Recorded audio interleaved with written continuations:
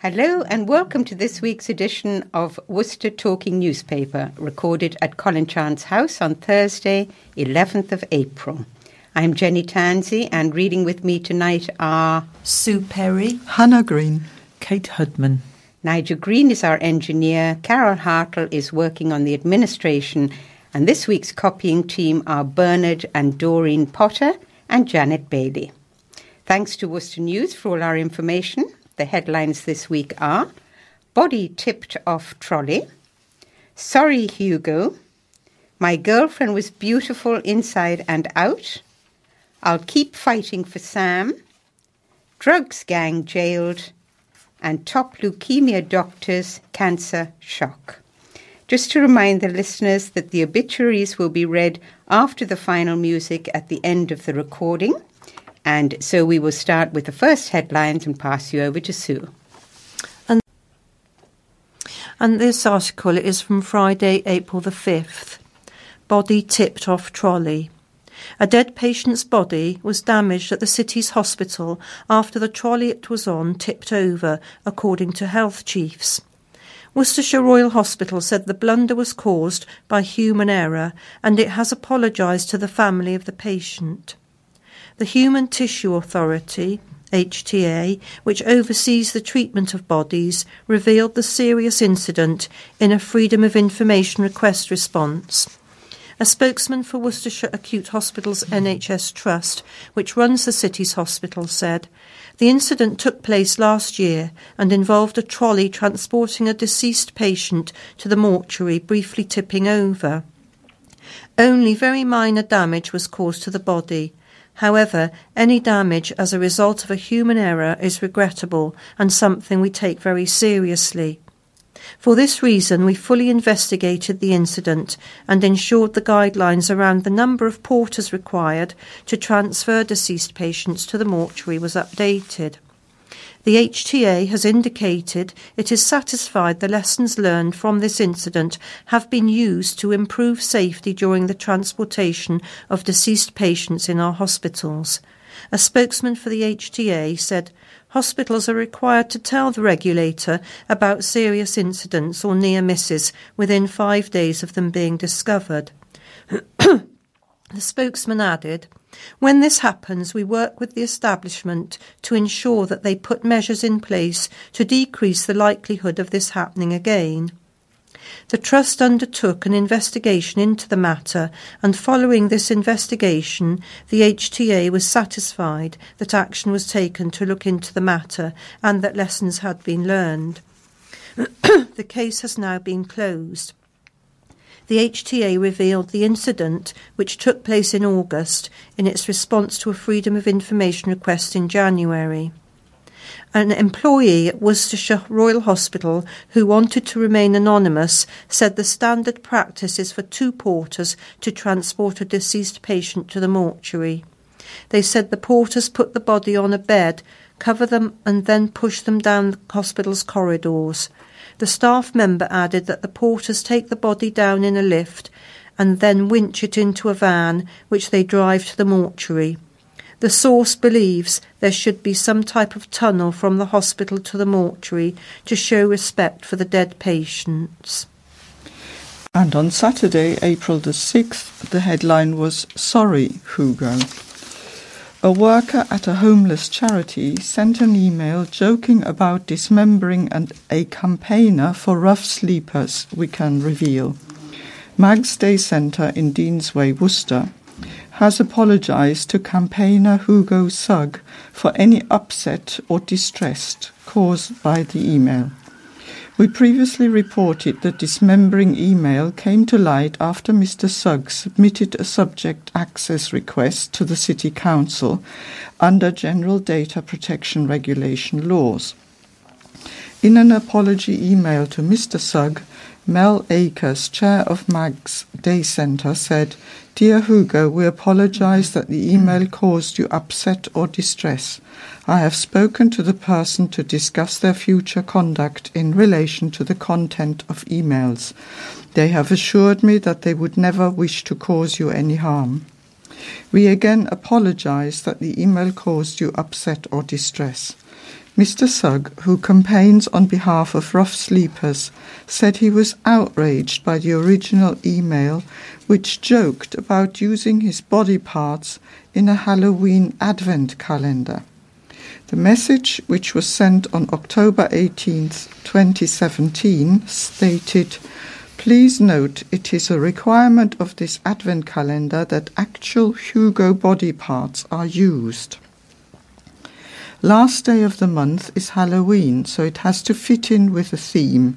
Then the last door, we get his head on a plate."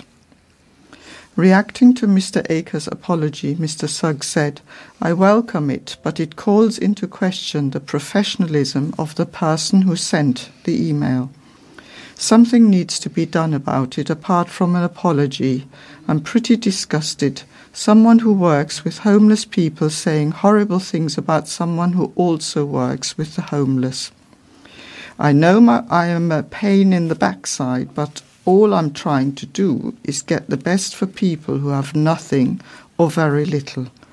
I don't know what other messages have been sent about me to other people.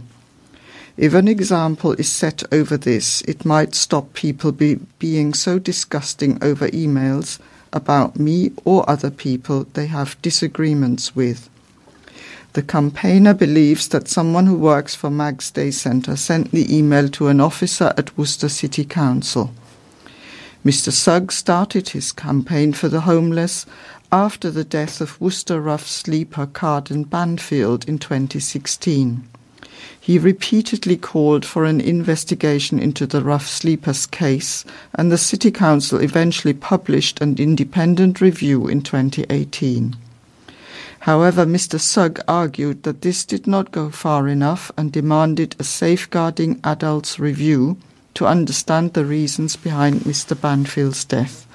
MAG's Day Centre was unavailable for comment, and Worcester City Council declined to comment. The headline for Monday, April the 8th. My girlfriend was beautiful inside and out. Boyfriend's emotional tribute to woman killed in M5 crash. A grieving boyfriend has paid tribute to his kind and loving girlfriend after she was killed in a crash on the M5. Serena Georgi, who was 24 and lived in Worcester, died on Wednesday morning when her Peugeot collided with a Land Rover on the northbound carriageway near Junction 5, Droitwich. An off-duty paramedic and passers-by fought to save her, but she died at the scene.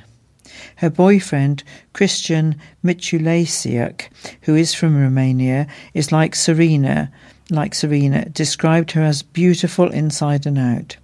The 23-year-old who lives in Worcester said, "We are all devastated by this tragic event and we cannot believe this could ever happen to her. She was such an innocent, kind and loving human being. She would always do things for us without expecting anything in return. Her passion was baking and decorating handcrafted elegant desserts and gifts.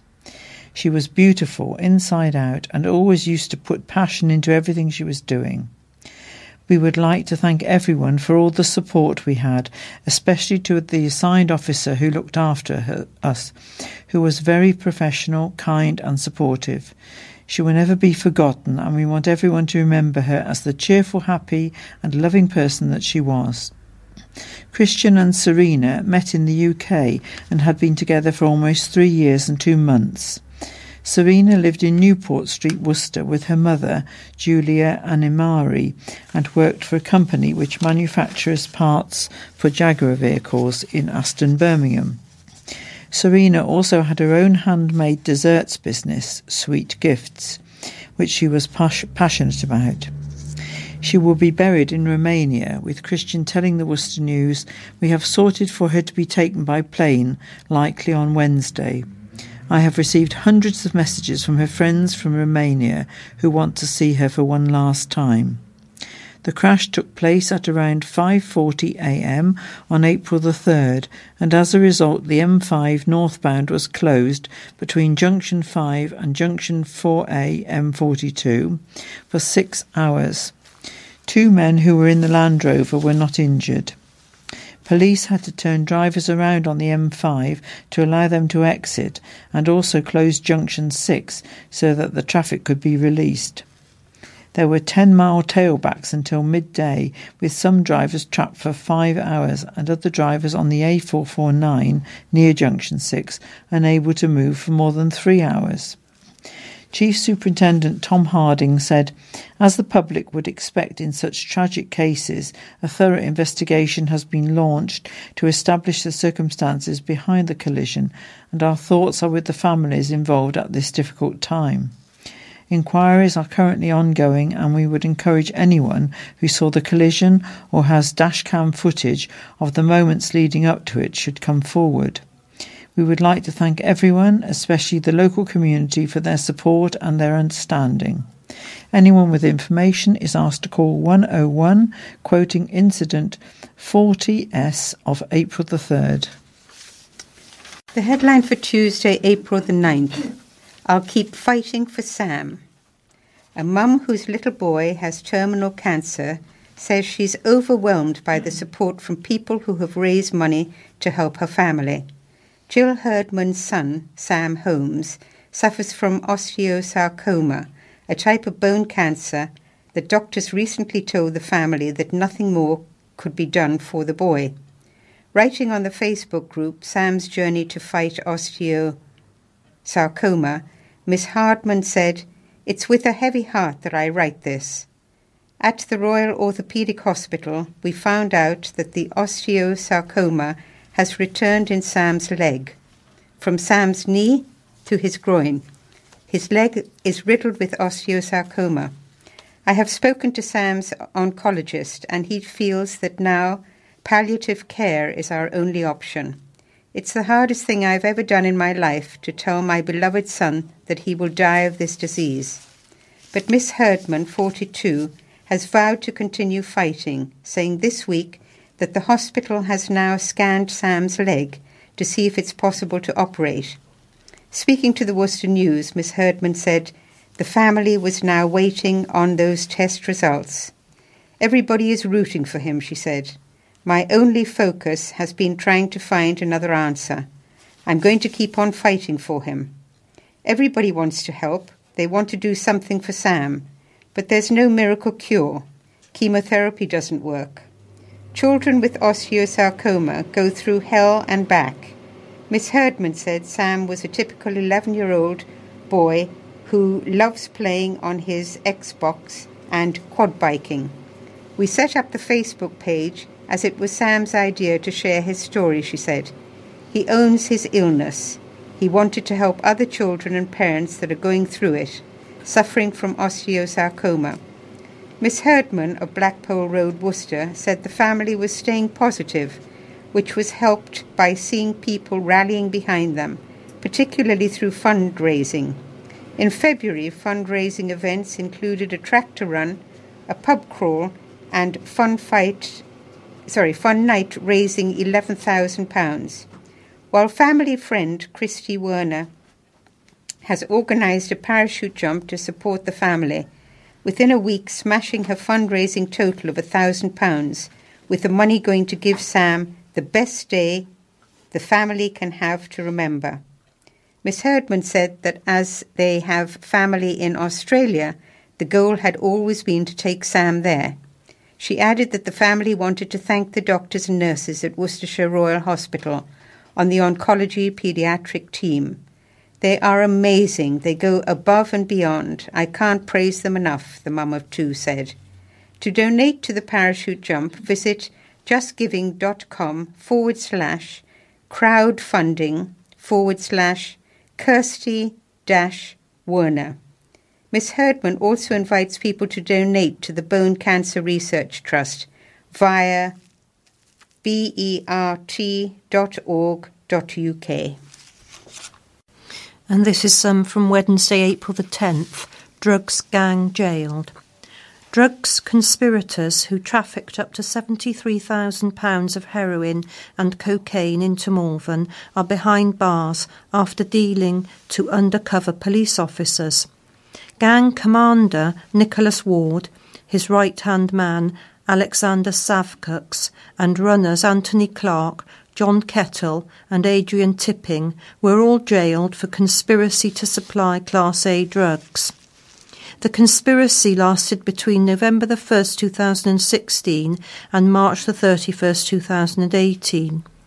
Analysis of mobile phones indicated that the lower estimate for the value of the drugs sold during this period was 44,880. That's 0.31 kilograms of Class A drugs, and the upper estimate was £72,390, a weight of just over half a kilo. However, recorder Justin Wigoda sentencing said, even this upper estimate was likely to be an underestimate of the quantities of drugs involved. Around 80 messages were sent out to users on days when dealing was taking place in Malvern. It was estimated that the dealers sold drugs 5.5 days per week during the 5-month period. This involved selling between 3.74 grams and 4.76 grams of Class A drugs per day, making the dealers between £405 and £506 each time. The operation was foiled after the gang was infiltrated by undercover officers as part of Operation Ballet, run by the Regional Organised Crime Unit, as police were deployed in Malvern under the guise of being leaflet distributors. Mr. White said 77 other defendants were making their way through the court system as part of work to tackle county lines drug dealing in Worcestershire and Herefordshire. Daniel White, prosecuting, said Ward operated what was known in Malvern as the Nathan Line over a period of 101 days as part of a county lines drug-dealing operation. It was being run from an unregistered prepaid mobile phone, one of which was recovered from a Polo registered to Ward's partner on March the 12th, 2018, after he had fled from police. Mr. White said that dealers retained the phone numbers of known users so that if one phone was seized, they would have the numbers stored elsewhere. Advertising messages were sent out to known addicts with words like "fire on" to indicate that drugs were available. Undercover officers known by the pseudonyms Ian, Kyle and Mike infiltrated the gang, which was being run by Birmingham-based Ward, a father of 4. In total, the gang dealt drugs to the undercover officers on 10 separate occasions and sometimes were covertly recorded doing so. Mr. Ward is the principal defendant within the investigation. He's in command of this entire conspiracy, said Mr. White, who went on to describe Savcux as his right-hand man. Tipping was described as a driver involved in 6 of the 10 supplies to undercover officers, using his Renault Captur, and Kettle was also a runner. Former paratrooper Clark was only involved on one occasion, claiming he only did it to pay off a £30 drug debt to Ward. When the officer made contact with the Nathan Line, Ward tried to vet him to see how the number had been obtained, which Mr. White said showed he was tactically aware. However, an addict known as Denise vouched for him, and an officer went on to make a series of purchases of Class A drugs, including outside the Morgan Garage in Malvern, Belmont Road, Spring Lane, Victoria Park, and the post office in Court Road. Officers swooped on March the 12th last year when the Polo linked to Ward failed to stop in Worcester. Mr. White described the Polo as being driven in a dangerous manner to escape capture. A black man believed to be Ward and a white man who was not identified was seen leaving the car in Batsford Road, Worcester. Inside the car was found the main Nathan Line phone. Ward was arrested around 3.5 hours later in St. Peter's, Worcester, described by officers as being muddy and wet. Ward was arrested a second time on July the 20th last year with an iPhone and a flick knife. He was convicted of dealing Class A drugs in October 2009, receiving a suspended sentence. Ward was convicted again on December the 8th, 2014, and jailed for 24 months after he was found with 11 wraps of heroin clenched in his left hand in Goodwood Road, Malvern. Mr. White described how Ward violently resisted the officer and had to be sprayed with paver spray and handcuffed. As it was Ward's third conviction for dealing Class A drugs, known as a third striker, making him subject to a minimum sentence of 7 years in jail. At Worcester Crown Court yesterday, Recorder Wigoda jailed Ward of City Road, Birmingham for 9 years and disqualified him from driving for an extended period of 5 years. Sav Cux, aged 19, of Walsall Road, West Bromwich, was sentenced to 46 months detention in a young offender institution. The judge took into account his relative youth and lack of previous convictions. Clark, aged 53, of Langland Avenue, Malvern, was jailed for 3 years. Clark was on licence at the time after receiving a 5-year sentence for 4 offences of being concerned in the supply of heroin and cocaine in 2013. The judge said it was a serious aggravating feature that he was dealing while on licence for a similar offence. Kettle, aged 55, of Randwick Drive, Warndon, Worcester, was jailed for 3 years, his sentence reduced to reflect his serious medical conditions, including emphysema and pulmonary fibrosis, which means he is not likely to live more than 3 to 5 years. Tipping, aged 61, of Berryfields Estate, Cradley, near Malvern, was jailed for 3 years and 6 months. The judge took into consideration that he had not been in trouble since 1986, but said he had been the driver and was involved in 6 of the 10 deals to undercover police. Recorder Wigoda also took into account that Tipping was a carer for his 83-year-old mother in Worcester who is blind. And tonight's headline, Thursday, April 11th, was Top Leukemia Doctor's Cancer Shock. A top consultant was shocked to be diagnosed with the same cancer he has treated in patients for years. Dr. Salim Shafiq was midway through a clinic when he received the devastating news that what he initially thought was a pulled muscle was incurable blood cancer. The Worcestershire Royal Hospital consultant is now undergoing the same treatment he usually advises for others, and says he's battling worrying thoughts because of his illness and his knowledge of his illness. He says he's trying to heed the advice he usually gives his patients to remain positive. Dr. Shafiq, Clinical Director of Haematology and Oncology, said, "Having had back pain in the lower chest region since after Christmas, I initially thought it'd be a pulled muscle from exercise in the gym. I never thought it would turn out to be such a serious condition." The consultant, who has worked at the hospital for 17 years, was told he was suffering from myeloma, a cancer that affects the plasma cells, shortly after having a scan. He said, "Immediately after the MRI scan, I had to see 18 patients on my own, which included many myeloma patients, old and new.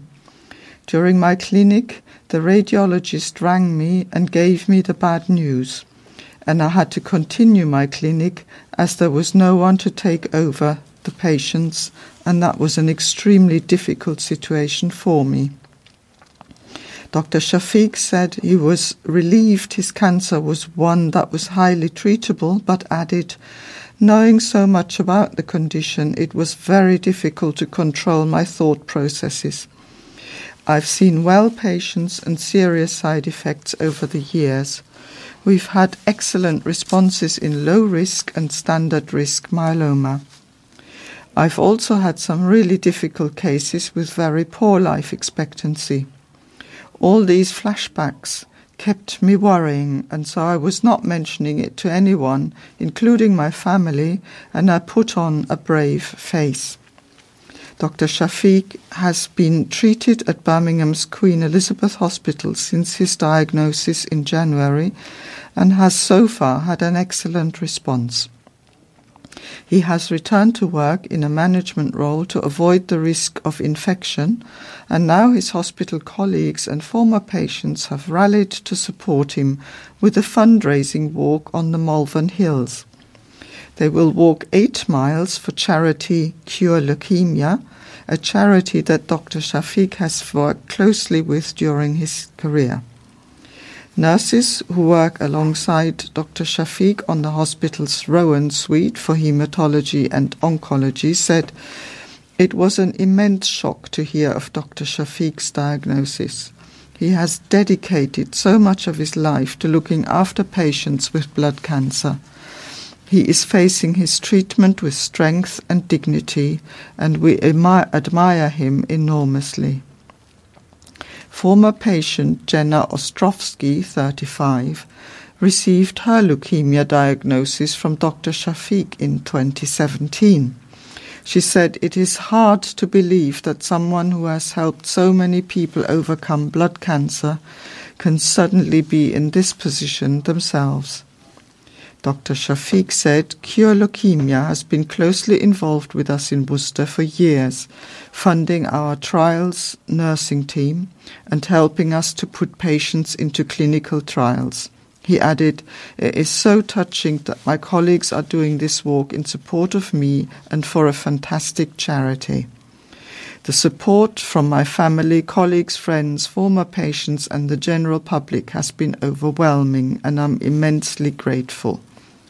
The group's target is £1,000, and anyone is welcome to join them on the Rowan Ramble, which takes place on May 25th. To donate or take part, visit justgiving.com/company-teams/Rowan Ramble. And now some more items you may be interested in. A plan to allow more people to move into new homes on a controversial housing estate before important roadworks are completed was narrowly backed by council planners. 2 planning applications submitted by Persimmon and Redrow look to change a number of planned road improvements as part of a major 765 home development off Pulley Lane in Droitwich to allow for up to 364 homes to be moved in. Wychavon District Council planners had approved the major homes plan under the instruction that nobody could move into any of the homes before a number of road improvements had been carried out. The council and the developer had already signed an agreement which allowed for 90 homes to be moved into, but that number has already been passed. Almost 40% of the homes are already occupied, with people living in 105 homes on the Redrow and Taylor Wimpey part of the site, while 188 are occupied on the Persimmon site. Highways admitted Pulley Lane was not ideal, but had no safety concerns about any of the planned road improvements and raised no objection. Councillor Richard Morris, who represents Droitwich West, said the developers have failed to put in place the necessary highways infrastructure to support the new housing. The district and county councils have had to resort to legal action to try and ensure the planning agreements with regards to infrastructure have been put in place. At a meeting of Wychavon District Council's Planning Committee on Thursday, April the 4th, Councillor Morris said disturbance from traffic and congestion would be immense, particularly on the A38 with the M5 set to last for a further 9 months, and would like to see the roadworks finished before more homes were built. Councillor Tony Miller, who did not support the plan, asked why the work on the A38 could not have been carried out when it was closed last year. He said, "I think the developers have let us down badly. The amount of interruptions to the roads and the main A38 is totally unacceptable." If the developer hasn't followed the guidelines that we put on the developer already, how can we make sure that they are going to do that? I don't think they will. The developer sees us as a small council and just do what they want to do, and it is really not good enough. Speaking about the changes to the Persimmon side of the development, Councillor Miller said, "How many times do we need to ask the developer to do what we have asked them to do?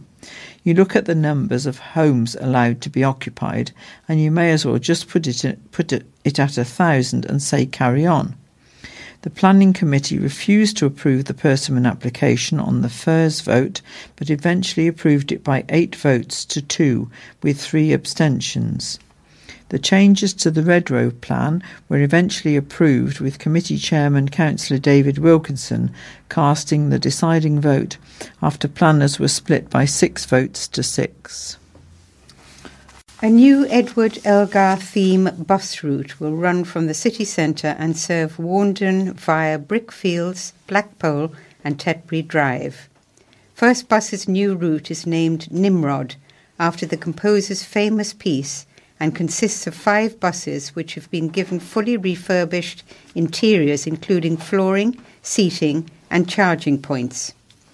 First Bus Group partnered with the Elgar School of Music and the Firs, the composer's home and now a museum, for the bus launch. The school performed 3 40-minute sets of Elgar's music composed of piano, strings and vocal outside the Guildhall on Friday. Worcester MP Robin Walker, speaking at the Guildhall, said he hoped the new scheme would encourage people to use the bus. He said, "I really hope it will encourage more of my constituents to use the bus, which of course is more environmentally friendly than driving, and will help to make sure that we get more regular bus services in Worcester, which I know is a priority, because I hear from many constituents about how they want more regular bus services and more bus service running in the evening." He went on to say the key is you need people on the buses to make that work, and I think this smart new fleet will encourage more people to use them. In addition to this refurbishment, the whole fleet of buses are being retrofitted with more eco-friendly engines to help improve air quality in the city. Managing Director for First in the Midlands, Nigel Eggleton, said, "The Salt Road vehicles are already done, and we're working through the fleet now to get them up to the highest possible standards of emission. We're over halfway through the fleet now," he added. Mr. Walker says the new bus route comes alongside several other transport improvements within and without the city boundaries. He highlighted works at Shrub Hill Station, Worcester Foregate Street Station and the creation of Worcestershire Parkways, as well as a project dual for Southern Link, which will help connect the M5 to the west of Worcestershire and Herefordshire and provide a bypass to Worcester city centre. A riverside bench has been put in place in memory of City student Tom Jones, whose body was found in the River Severn last year. Located on Grandstand Road between Sabrina Bridge and the Worcester Rowing Club, the new bench was placed by the City Council at the request of the 18-year-old's family. Tom's parents, Vicky and Ian Jones, as well as sister Ellie, were met by David Blake, City Council Managing Director, on Wednesday to officially unveil the bench. Also present were Council Operations Supervisor Mark Bayliss and Green Space Team Supervisor Mark Worrell. A plaque on the bench is inscribed with the following wording: "With so much love, we remember Thomas Jones, Jonah, tragically taken from us on the 19th of September 2018, aged 18. A wonderful son and big brother, Tom will be missed by all who knew and loved him. Fly high with the angels, top man, until we are all together again, as you were, TJ." Vicky and Ian said the tragedy devastated us, but said they hoped the bench would bring them comfort. In a statement to the press and public, they said, Our heartfelt, sincere thanks go to David Blake, Mark Worrell and Mark Bayliss and all at Worcester City Council for the time you gave us today and for the wonderful bench you have so very kindly presented to us in Thomas's memory. Tom's bench means the world to us, and we cannot express in words the comfort it will bring in the weeks and months and years to come to ourselves, our family and Tom's friends. A special place we can visit to reflect and remember our lovely Tom. We know he would have been so happy studying in Worcester. These last few months have devastated us as a family. However, we have been truly overwhelmed by the love, support and care we have received from everyone in the Worcester community. You are very special to us, and we will never ever forget your kindness. Thank you very much. An unpopular zebra crossing has been removed and will be replaced by traffic lights. Previously dubbed Worcester's most hated crossing by city residents, the Croft Road zebra crossing sees around 2,000 pedestrians and 200 cyclists use it daily. The work, which began yesterday, is part of a county council scheme to tackle congestion on the troublesome road. The project was made possible by a £3.2 million grant from the Department of Transport and will also see a roundabout removed and improvements to roads into the Cattle Market car park. Shannon Parry, a City University student, praised the work and agreed that the crossing situated between the Hive and the racecourse was dangerous. A lot of people in their cars didn't really stop. I have seen a few primary school children trying to cross, she said. One of their teachers was crossing and the car just went straight across without stopping. Obviously, the children were about to follow the teacher, so it was very dangerous. However, she thought the planned Toucan crossing may cause tailbacks into the city centre and making traffic worse. Rob Atkinson, 35, from Warndon, said he supported the change but felt it may not make much difference. The problem is some people just don't stop for the lights either. That being said, as long as it's a bit safer to cross for pedestrians, I'll support it. He went on to say he drives a Vespa bike regularly through the city, and in comparison to other places, the traffic is a problem. I visit a lot of places and I hate Worcester for driving. Everywhere you go, it's bottleneck after bottleneck. Chris Robury, 62, an adult carer from Worcester, said, I have lived in Worcester all my life and there just is more and more traffic. They are cutting all the buses. That's the real issue. That will reduce congestion. There used to be a bus every 15 minutes. Throughout the work, access to Cattle Market car park from Croft Road will be closed and motorists have been told to use the car park entrance in the butts. Temporary traffic lights are in place in Croft Road during the first part of the roundabout work. An 85-year-old man from Kidderminster has spent 3 years building a 4-foot replica of the Titanic based on sketches he made from the 1997 film. Lifelong Meccano enthusiast Bill Gardner, who grew up in Kidderminster and now lives in Stone, worked on the sculpture for 8 hours each week using more than 1,000 pieces. At 18 inches high and featuring corridors, cranes, a ballroom and lifeboats, the structure is Bill's largest piece to date. Bill, a retired post office worker, said, "The Titanic has taken me 3 years to build. I never thought I'd get it done." We have the film Titanic on the recorder, so I'd say to my wife Anne, excuse me, I need to pinch the telly for a bit and I'd find the part of the ship I wanted to work on and sketch it. I also had the blueprints from a book I bought from Morrison's, but I came up with the plans myself. Bill has since been building Meccano models and has been doing so since the age of 7 after receiving a set from his dad, and was one of the first members of the Telford and Ironbridge Meccano Society. Over the years, Bill has created hundreds of sculptures ranging from trains to robots, and even has a functioning Meccano grandfather clock in his living room. He said, "When I retired in 1988, I didn't want to sit around watching the telly. I wanted to stay active. Meccano keeps my brain active. If I sit down and try to read a book, I fall asleep. But if I do a couple of hours Meccano, I can go back and read a book again. That's just fine." Bill hopes to sell his Titanic and donate the proceeds to Cancer Research UK after being diagnosed with prostate cancer 3 years ago. "It has cost me about £600 to build, including parts," he said. "So I thought if someone can buy it from me for around £1,000, I can donate the money to prostate cancer research. The charity has helped me for 4 years. Anyone interested in purchasing the replica can call Bill on 01562 741 206. More than £30,000 has been raised at the annual Big Worcester Sleep Out. Some 117 people turned out to sleep at Worcester Sixways Stadium in sleeping bags and wrapped up warm against the cold last week to raise money for the 3 local charities.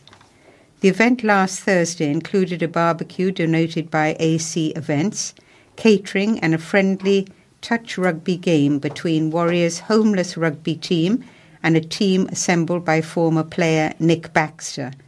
Breakfast was provided by the Rapid Relief Team. At 11 p.m, the stadium went into lockdown and the doors remained closed until 6 a.m. the following morning.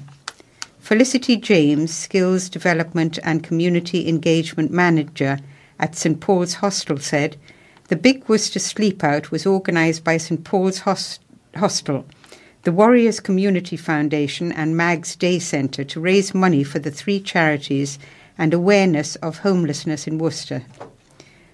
117 people spent the night sleeping out at the Worcester Warriors Stadium and so far have raised £34,000.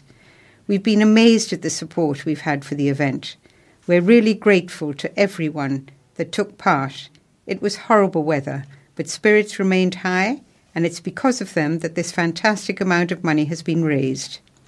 We're already making plans for next year and will share those details in the next couple of weeks." Taking part in the big sleep out was City Councillor Lynn Denman, who said, It was definitely an interesting experience sleeping out in the cold. We were in the south stand at the rugby club, so we were sheltered a bit from the cold, but sleeping in a cold and on a hard surface really makes you appreciate having a warm bed to go home to.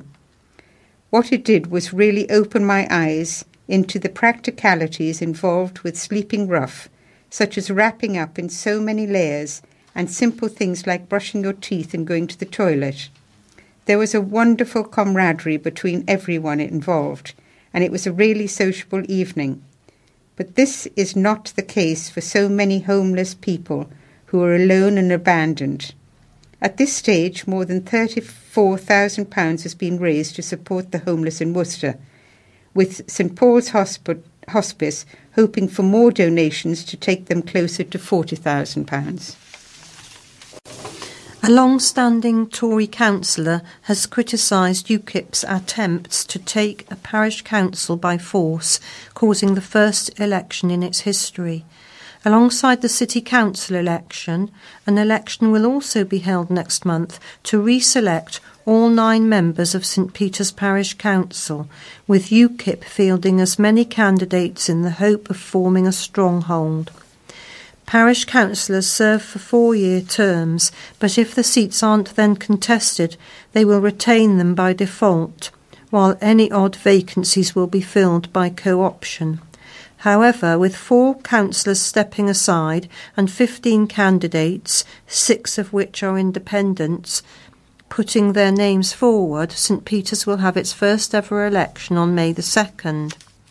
Councillor Roger Knight, who represents St Peter's Ward on the City Council and is also a current member of the Parish Council, said the move is unexpected and certainly unwelcome. Quite why 9 UKIP members would want to take over St Peter's Parish Council is beyond me, as they are not part of the community, he continued.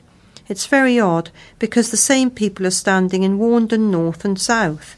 If they are trying to politicise parish councils, it's disgraceful. I firmly believe the parish council is about community, not about politics. It's unsavoury. We reported yesterday how all city UKIP candidates had taken up the option to withhold their home addresses from the public over fear of far-left extremism. Councillor Knight worries that voters won't realise that none of the UKIP candidates actually live in St Peter's.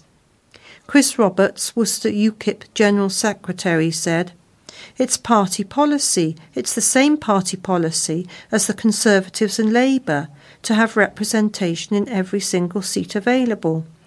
We want people to realise that the country is not a two-party country anymore. If new candidates don't come forward, the same old people are co-opted in by default and will continue for many years." And the next piece is the Mayor's column, and that's currently Jabba Riaz. I was interviewed by Ruby Edwards of the Worcestershire Lifestyle magazine about my year in office, and as I sat in the Mayor's parlour contemplating the wonderful events that had taken place in the year, it began to dawn on me that I was only 6 weeks away from the official handover to the new mayor. On Tuesday evening, I hosted the Lions Club award ceremony at the Guildhall. Having done several Lions Club's events over the civic year, I've become familiar with the professionalism and dignity with which the Lions conduct their business.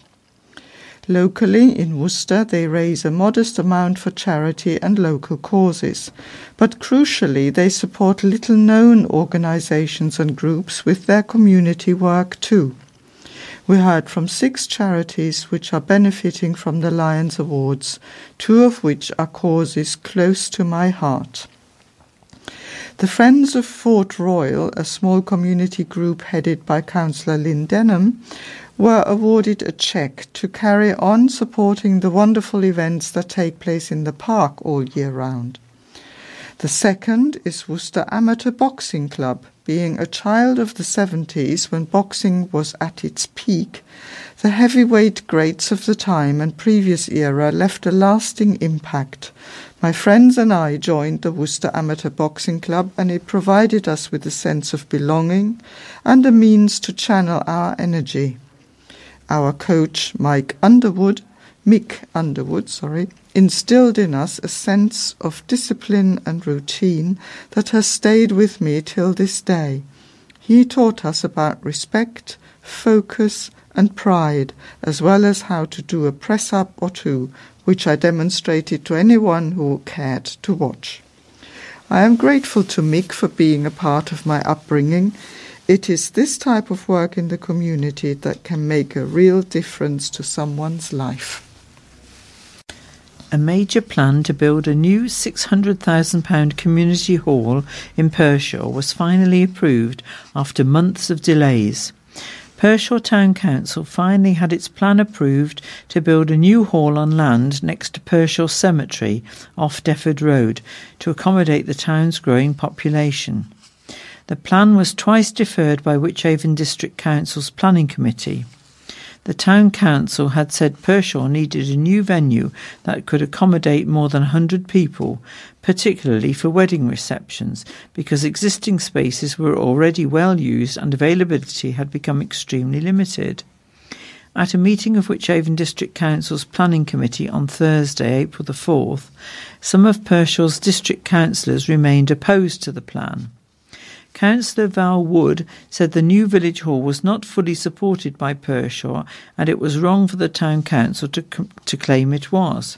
She was astounded highways officers had not found any safety issues with the busy Defford Road, particularly with more people due to use the road because of the new hall. Councillor Tony Rowley said he supported the building but disagreed with it being the best location and was outside the development boundary. Councillor Rowley said it was a significant reason why the Planning Committee could use to reject that that they could use to reject the plan. Councillor Rob Adams said, "You've had 2 bites of the cherry at this and deferred it twice. It's time to swallow the damn cherry and make a decision. You can't do anything but approve this. It's going to be a lovely little hall. I don't subscribe that it's out of the town centre."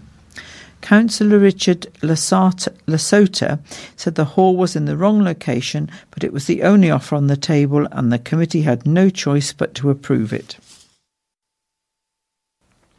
And now we're going to have a few sports items, and the first one is to do with the Warriors rugby team.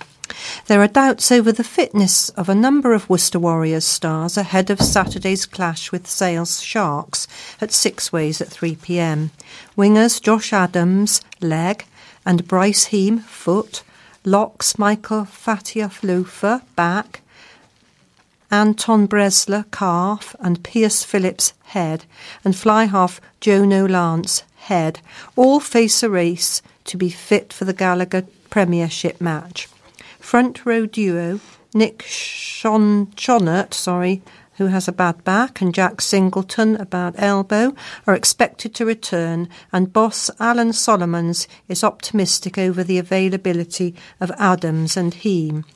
But he insists things will only crystallise later in the week as second from bottom Warriors prepare for the first of their final 4 games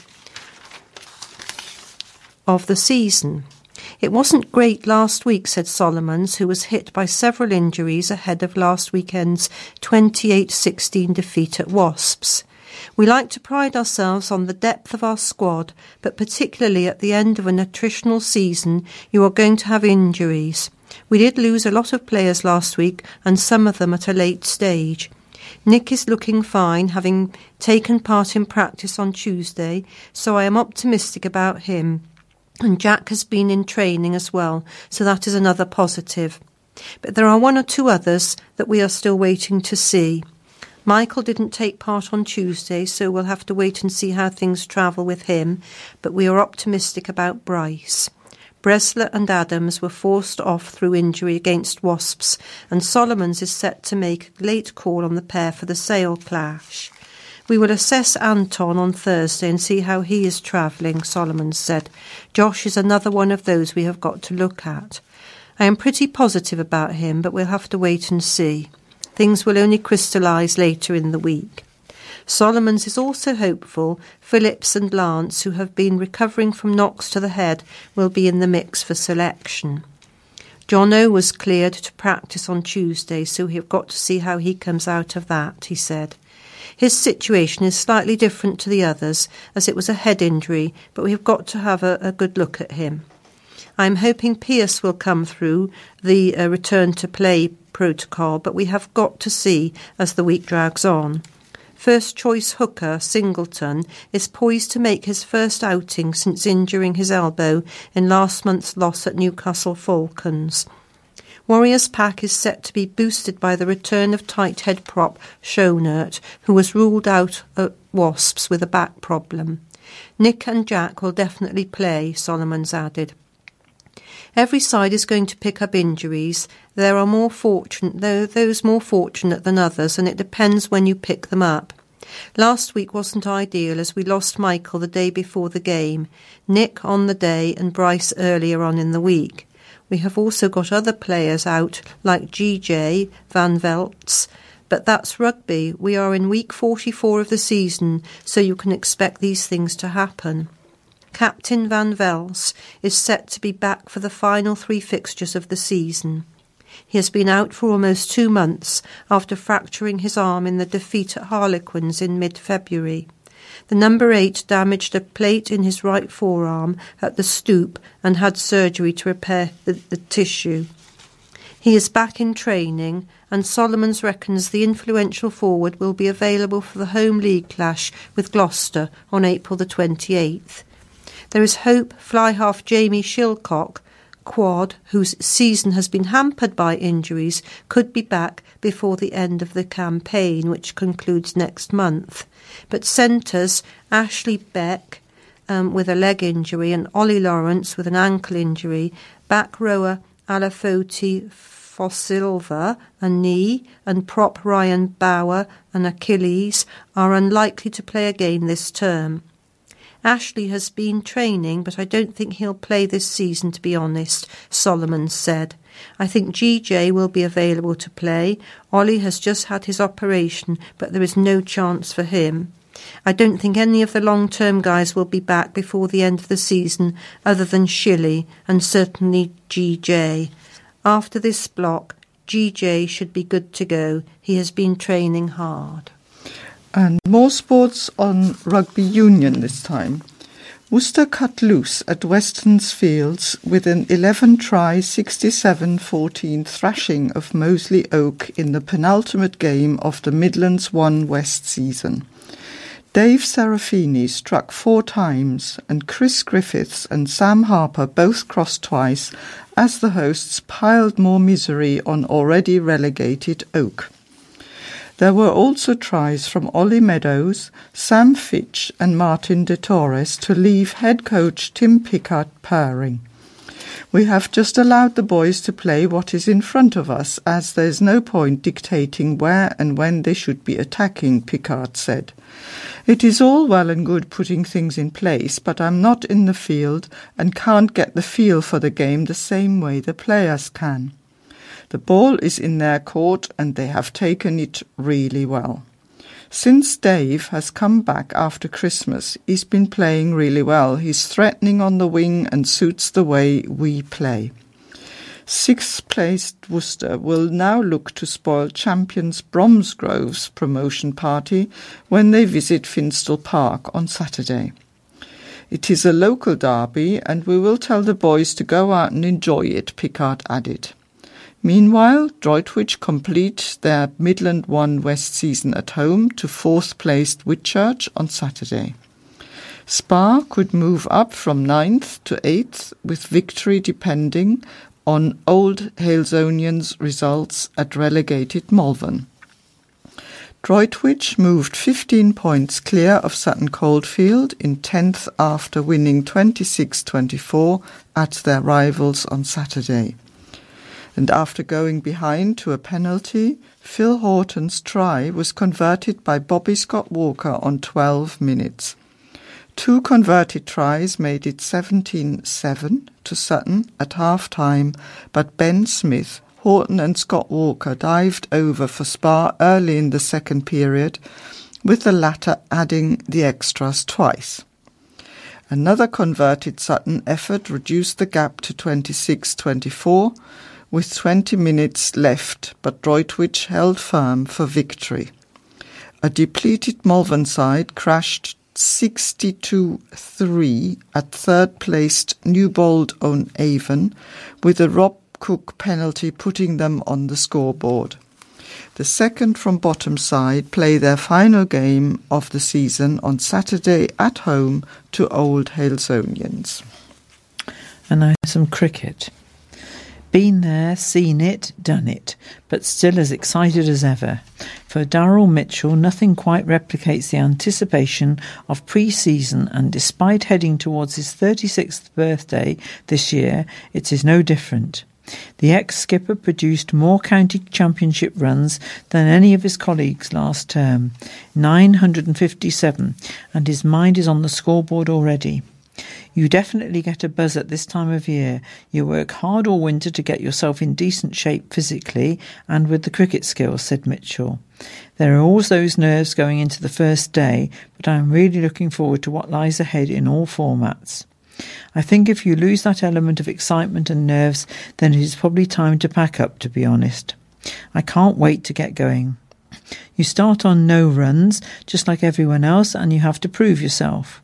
I am excited about the opportunities, love playing cricket, and just as importantly, love playing here, so the buzz is still there, and this is something I want to continue doing for a little while yet. As for the collective ambitions, Mitchell did not mince his words. If you are in Division 2, there is only one goal, and that is to get out of it, he added. 3 go up this year, and that gives us an extra opportunity. There is no other option there. And if we play to the best of our ability, promotion is attainable. It won't be easy. There are some very good sides, with Lancashire coming down and Jimmy Anderson being available for a good chunk of the year. Middlesex are a big club. Sussex have gone close over the past few years and have a particularly good bowling attack, so there are some good sides around. But if we play like we can, we should be right up there with the best of them. There is a bit of pressure on us defending the T20 crown if you want to play well, because it is a big earner for the club. There are big expectations there. In the 50 over, it is the last Lord's final. It is something I have never experienced in my career, only as part of a squad some years ago. So that would be great for all of the supporters and the players. A Worcester bowel cancer survivor has spoken out to urge anyone concerned with having the disease to just go and get themselves checked. Barbara Moss, who was diagnosed in 2006, was given just 3 months to live, said, "I really thought that was it. I wrote letters to my children to say goodbye. I was resigned to my fate, but I was lucky the treatment worked to shrink my tumour. I have a scar from 50 staples across my stomach, my battle scar." Helen Mee, spokesman for the charity Bowel Cancer UK, which is running a month-long campaign to raise awareness of the disease, said, "The main symptoms of the disease include blood in your stool, a change in bowel habits lasting over 2 weeks, unexplained tiredness and weight loss. Catching it early enough means it's curable, but ignoring symptoms means it's harder to treat. People need not to be embarrassed about talking to their doctors about their bowels. We don't want people to die from embarrassment." Barbara, aged 63, took early retirement on medical grounds from her teaching post in Worcester, and now she supports the charity as a patient advocate. She has tirelessly been involved in presenting to UK and European Parliament on treatment reform for patients. Barbara has now celebrating her remission from bowel cancer for 10 years, and she's looking forward to continuing her work helping others. Barbara said, "It's important the patient works with their doctor. The doctor is the expert on the disease, but the patient is the expert on how their body feels. People in the UK who are aged between 60 and 74 are invited for screening at their local surgery. In the UK, 42,000 people are diagnosed with the condition. It's the second biggest cancer killer, with more than 16,000 people dying from the disease each year. But with improved medical techniques and increased awareness, the number has been slowly declining since the 70s. The new chief executive of the county's hospitals wants to trust out of special measures and into a good rating within the next 5 years. Matthew Hopkins, who was appointed the new chief executive of Worcestershire Acute Hospitals NHS Trust in January, said he was optimistic, but it was going to take a 3 to 5 year journey to get the trust out of an inadequate rating and into a really good place. Mr Hopkins, who took over from Michelle Mackay, who resigned in December 2018 after less than 2 years in charge, said he wanted to see the trust achieve at least a good rating from the Care Quality Commission in that time. He said, "To really be confident that our improvements are properly embedded and we have a true culture of patient safety does take time." Speaking at a meeting of Worcestershire County Council's Health and Overview Scrutiny Committee on Tuesday, April the 9th, Mr Hopkins said he had been in his last 2 NHS roles for at least 4 years, which showed he had a track record of sticking with jobs. He said, having said that, chief executives in the NHS are a little bit like Premiership football managers without the payoffs, obviously. There is sometimes a sense of you're only as good as your last game. The trust, which runs Worcestershire Hospital, has been rated inadequate since December 2015. Mr Hopkins also said he believed the trust would need between £7 and £8 million extra a year before it could clear its backlog and start hitting some of its targets, but was not yet confident of receiving it. The Trust is not currently meeting its referral to treatment targets, which expect 99% of patients to be seen within 18 weeks from GP referral to treatment. Councillor Peter Tomlinson said, "You have done your homework and ordered to catch up and reach targets. You have said to the commissioners, we need £7 or £8 million. Here we have that classic situation. If you don't get that money, you'll get the blame, because your targets will not be up to standard, and it will be the fault of those you have no control over, the commissioners." 5 men involved in an organised crime group which targeted cash machines across the country, including in Malvern and Droitwich, have been jailed. It is believed the group made more than £1 million and caused more than £200,000 worth of damage after they attacked ATMs between June 2017 and September 2018. The group used specialist cutting equipment stolen from fire stations to force entry into stores and attack the cash machines. In the incident in Malvern, the gang attacked a member of the public who witnessed them targeting the store, and a police officer had his vehicle rammed as he pursued the men. The jail sentences came after an investigation led by West Mercia Police's Serious and Organised Crime Unit. Detective Chief Inspector Gavin Kinraid said, "The offenders were part of an organised crime group responsible for a string of ATM attacks across the UK, which netted them a considerable amount of cash. The gang were motivated by greed and gave no consideration to the damage and destruction they left behind. These crimes had a huge impact on the local community, with many of the cash machines the group targeted the only source of withdrawing cash for people in the area, some of which haven't been replaced. Not only that, the group were prepared to use violence to commit the offences and stole vital specialist life-saving equipment from fire stations with total disregard to the public. This was a complex and challenging investigation, and I would like to congratulate my team for bringing the matter to a successful conclusion. I would also like to thank colleagues at the other police forces who supported our investigation and assisted in collating evidence. The group committed their offences in 10 police force areas, including West Mercia. In West Mercia, all Brighton and Newport fire stations were targeted, and ATMs attacked in Malvern, Droitwich, Bromsgrove, Ludlow, Whitchurch and Tenbury Wells. The men were sentenced at Shrewsbury Crown Court after previously pleading guilty to conspiracy to burgle and converting criminal property, and all received prison terms. Michael Solomon Stubbs, 32, of Ashridge Close, Wensfield, has been sentenced to 6 years, 8 months. Noel Anthony Riley, 39, of Wychell Lane, Birmingham, has been sentenced to 7 years, 6 months. Martin Stedman, 24, of Luce Road, Low Hill, Wolverhampton, has been sentenced to 7 years, 6 months. And Mohammed Munir Khan, 31, of Great Hampton Street, Whitmore Greens, Wolverhampton, has been sentenced to 4 years, 10 months. He also pleaded guilty to possession of criminal property. Marcus Burton, 33, of May Farm Close, Hollywood, Birmingham, has been sentenced to 5 years, 10 months. Serious crime prevention orders were also granted against Stedman, Stubbs, Riley and Burton, and these will place a number of restrictions on the defendants when they are released from prison and are designed to protect the public. And now an MP's view by Robin Walker, the Worcester City MP.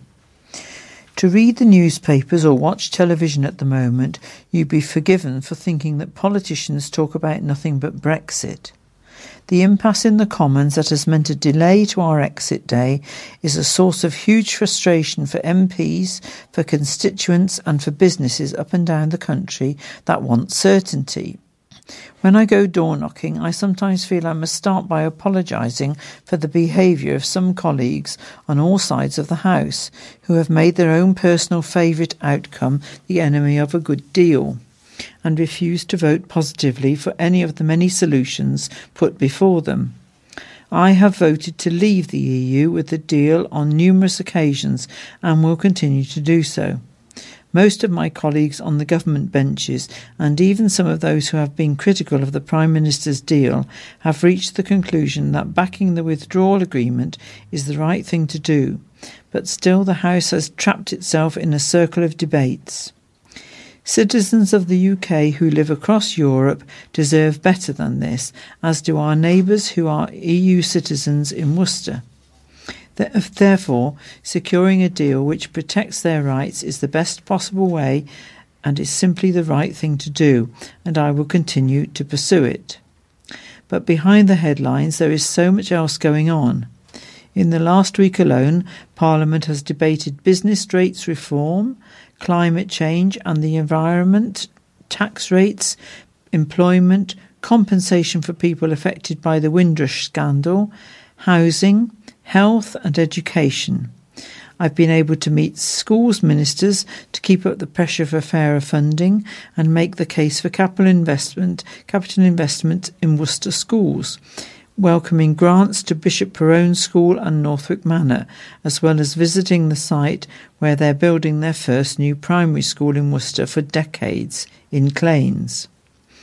After the Secretary of State for Health's recent visit to the Worcester Royal Hospital, I was pleased to see him announce a £5.6 million investment in IT and estates at our local hospitals, building on the £29 million capital grant 2 years ago, and I've been meeting with his ministers to press for more. I've welcomed transport improvements for Worcester too, with an access to all grant to improve the disability access to Shrub Hill Station, and long-awaited improvements to the Croft Road crossing. I've also been taken up my concerns with Highways England after their announcement of yet another delay to the roadworks on the M5. This week, changes to the national living wage came into force, delivering the biggest boost for the low-paid in decades, and tax changes took effect that will raise the income tax threshold to £12,500, leaving more money in the pockets of tens of thousands in Worcester. At a business breakfast last Friday, it was great to be able to talk about a real change of issues: infrastructure, skills, energy and the environment, as well as Brexit. With City Council elections coming up, I want to work with councillors to protect Worcester's green spaces and deliver affordable homes too. We've all been there, waiting for that parcel or that item of mail that we were expecting but hasn't shown up yet. It's frustrating enough when post you're anticipating shows up a day or two late, so imagine waiting 4 decades. Bizarrely, that's what seems to have happened at a Worcestershire village shop, after their postie delivered a postcard that was sent from Cornwall all the way back in 1977. Dina Jenks, owner of Blackwell Village Stores, admitted she was gobsmacked when the postcard sent on August the 1st, 1977 from Wadebridge dropped into her lap. She said, "For it just to arrive out of the blue like that was just amazing." Thanks to some fine amateur detective work, Dina has sussed out who the intended recipients, dear Ali and Bob, are. But the identity of the senders, Chris and Wendy, remains a mystery at the moment. Dina knew the shop used to belong to the Frizzle family, so she quizzed customer Ben Frizzle and found out his grandparents Terry and Beryl used to run the store. And Terry's brother Bob lived above the shop with his then-fiancée Alison, Ali. While Bob has died in the years that have elapsed, Ali lives in London, and Dina hopes to get in touch with her so she can forward the postcard on. Dina added, "It's still in pristine condition too. It's like it's been waiting for them for 42 years. While the postcard of the beautiful Tintagel and Boss Castle has barely changed since 1977, so much else, of course, has altered. It's a different world. Back then, for example, a Star Wars film was set for cinema release. Liverpool Football Club were challenging for domestic and European glory, and a hugely diverse female Prime Minister was in charge of the running of the country. Oh! Anyway, quite how the postcard only reached its destination generations after it was sent is likely to be a puzzle that remains unsolved. But Royal Mail insists it's improbable that it was just lost. A Royal Mail spokesperson said, "It's difficult to speculate what may have happened to this item of mail, but it is likely that it was put back into the postal system by someone recently, rather than it being lost or stuck somewhere. Royal Mail regularly checks all its delivery offices and clears its processing machines daily. Once an item is in the postal system, then it will be delivered to the address on the card." Perhaps the reason for the delay is as simple as the big message in bold on the right-hand side of the rectangular missive. Look at the address and you'll realize Chris and Wendy's carnal error. They didn't remember to use the postcode. Don't forget that next time you're on holiday. Maybe the most jaw-dropping thing of all is the price of the postcard stamp, 7p. Last month, the first-class stamp rose to 70p. Top accolade for Cities University. The University of Worcester is number 1 in the UK and 26th globally for quality education, according to the Times Higher Education. Worcester has also been crowned number 1 in the UK and joint 4th globally for gender equality in the rankings. Over 500 universities from 80 countries were assessed by THE, with Worcester ranked 33rd overall. Factors assessed include promoting good health and well-being, quality education, gender equality and economic growth, reducing inequalities, building sustainable cities and communities, and achieving responsible consumption and production. Worcester was ranked 17th globally for responsible consumption and production and is in the top 40 globally for sustainable cities and communities, decent work and economic growth, as well as for reduced inequalities and climate action. Vice-Chancellor and Chief Executive Professor David Green, CBE, said, "We are delighted to learn that our work is so highly valued across so many categories. The University of Worcester has long been committed to combining a highly inclusive approach with educational excellence. I am very proud of the way our staff and students continually strive to work in partnership with others to advance educational and social benefit." John Bateman, Chairman of the Governors, said, "This is a tremendous achievement for the university and all the staff and students who work so hard."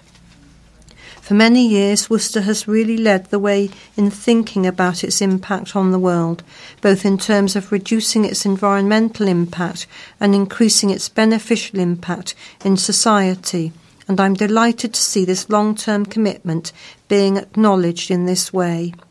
Mark Stansfeld, Chairman of Worcestershire Local Enterprise Partnership, said, "The university has been a dynamo of opportunity for our city and a shining example of how universities can have a hugely beneficial impact on community. I am delighted to see the valuable work of the university being recognised in these ratings." A charity is urgently appealing for new volunteers to help isolated older people who live alone in Droitwich Spa. Contact the Elderly at UK charity dedicated to tackling loneliness and isolation among older people has been providing monthly social gatherings for the over 75s in Droitwich Spa for over a year. Mandy Butterworth, the group coordinator responsible for organising the tea party, said, "I enjoyed the group because it gives me the opportunity to spend time in the company of older guests. We talk about their views and experiences and we've all become really good friends." She added she would love to hear who could spare a Sunday afternoon a month to help out, can get in touch as we'd love to hear from you. Anyone interested in becoming a volunteer for Contact the Elderly, get in touch with the charity by calling 0800 716 543, which is a free phone, or visiting the website www.contact-the work-elderly.org.uk. The corn will be as high as an elephant's eye in Worcester, even though it's only April, thanks to a performance of Oklahoma at the Swan, which opens this week. Worcester Operatic and Dramatic Society, or WODS, will bring the famous musical before a local audience, but not for the first time, because WODS has something of a track record with the show. A spokesman said WODS productions have been a mainstay of the local theatre scene for the past 126 years, and Worcester audiences were previously delighted with WODS' production of Oklahoma, which ran in 1956, 1968 and 1980. Often described as Rodgers and Hammerstein's best work, Oklahoma is set in America's Oklahoma Territory at the turn of the 20th century. Headstrong farm girl Laurie Williams, who lives on a ranch with her Aunt Ella, is being pursued by two romantic rivals, cowboy Curly McLean and hired hand Judd Fry, Laurie's friend. Adu Annie Carnes has her own set of suitors, Persian peddler Ali Hakim, whose silver-tongued sales pitch leaves her swooning, and cowboy Will Parker, her sweet-natured but dim-witted fiancé. The spokesman added, loaded with famous songs such as Oh What a Beautiful Morning, Surrey's with a Fringe on Top, and I Can't Say No, and the title song Oklahoma, this new production of classic show promises a whip-crapping evening of entertainment. As with all WODS productions, a portion of show's raffle proceeds will be donated to charity. The chosen charity for Oklahoma is the Good Soil Project, a Worcestershire charity based at Top Barn Farm in Holt Heath. Oklahoma is running all this week until Saturday. For tickets, call 01905 611 427 or www.worcesterlive.co.uk. And here's another date for your diaries. In a time when England could barely seem less united, could a concert in Worcester raise rafters and spirits, and all in the name of St. George and a feel-good factor. The musical focus will be on nostalgia and visions of the countryside and landscape, as musicians from the faithful city find much to celebrate after all. A spokesman said, if you'd like to escape the news and celebrate all that is good about dear old England, then join Worcester Male Voice Choir for their St. George's Day concert. We will paint a picture of a green and pleasant land, sing of brotherhood and fond memories. We will be joined by soloists from Worcester City Brass, who I'm sure will add to the chorus, so feel free to lend your voice to a land of hope and glory. The concert will be held at St. Martin's Church, London Road, from 7 p.m. on Saturday, April the 27th, a few days after St. George's Day itself. Tickets are available from eventbrite.co.uk, Worcester Tourist information at the Guildhall, or on 01905 381 879. And that nearly brings us to the end of this week. The lighting up time is 7:59 to 6:21 a.m. We've got two birthdays, one of which is our reader Kate here, who was last Tuesday on the 9th, and the next one is James Bowden on the 12th. We wish James all the very best, and Kate had a very nice birthday apparently. If we could remind the readers that because of Easter next weekend, post won't be collected on Friday as usual, and because of the bank holiday on Monday, you will probably get your deliveries Tuesday or Wednesday after Easter. So many apologies for the delay on that. The Winning Post Charity Golf Day at Bewdley Pines Golf Day on Wednesday, the 22nd of May. We're letting you know that this will be the 16th annual Charity Golf Day at Bewdley's Pines Golf Club. Friends or family of our listeners who are interested in taking part should contact Jim McKeever on 07710 600 396 or the Winnings Post direct on 01905 21178 for details on how to enter or for sponsorship opportunities. If you'd like to donate a gift for their prize draw, please contact Jim McKeever as soon as possible so that it may be included in the full list of prizes in the Golf Day information. And there are, the reason for reading this is that in the next few weeks, we have been nominated as their Charity of the Year. So any donations are very welcome. And that leaves me just to let you know that emergency phone numbers for out-of-hours medical assistance from 6 till 8 is 0300 123 3211, and the NHS number for non-emergency help is 111. Malvern Theatre telephone number is 01684 892277. Worcester Live 611429, which covers the Swan and Huntington Hall. The Worcester Hub number for council matters is 765 765 or 722233. Crime Stoppers telephone number is 0800 555 111. Our phone number is 01905 767766, and our address is 11 Wiles Lane, Worcester, WR5 1DA. And if we can also let you know that the obituaries will be after the music.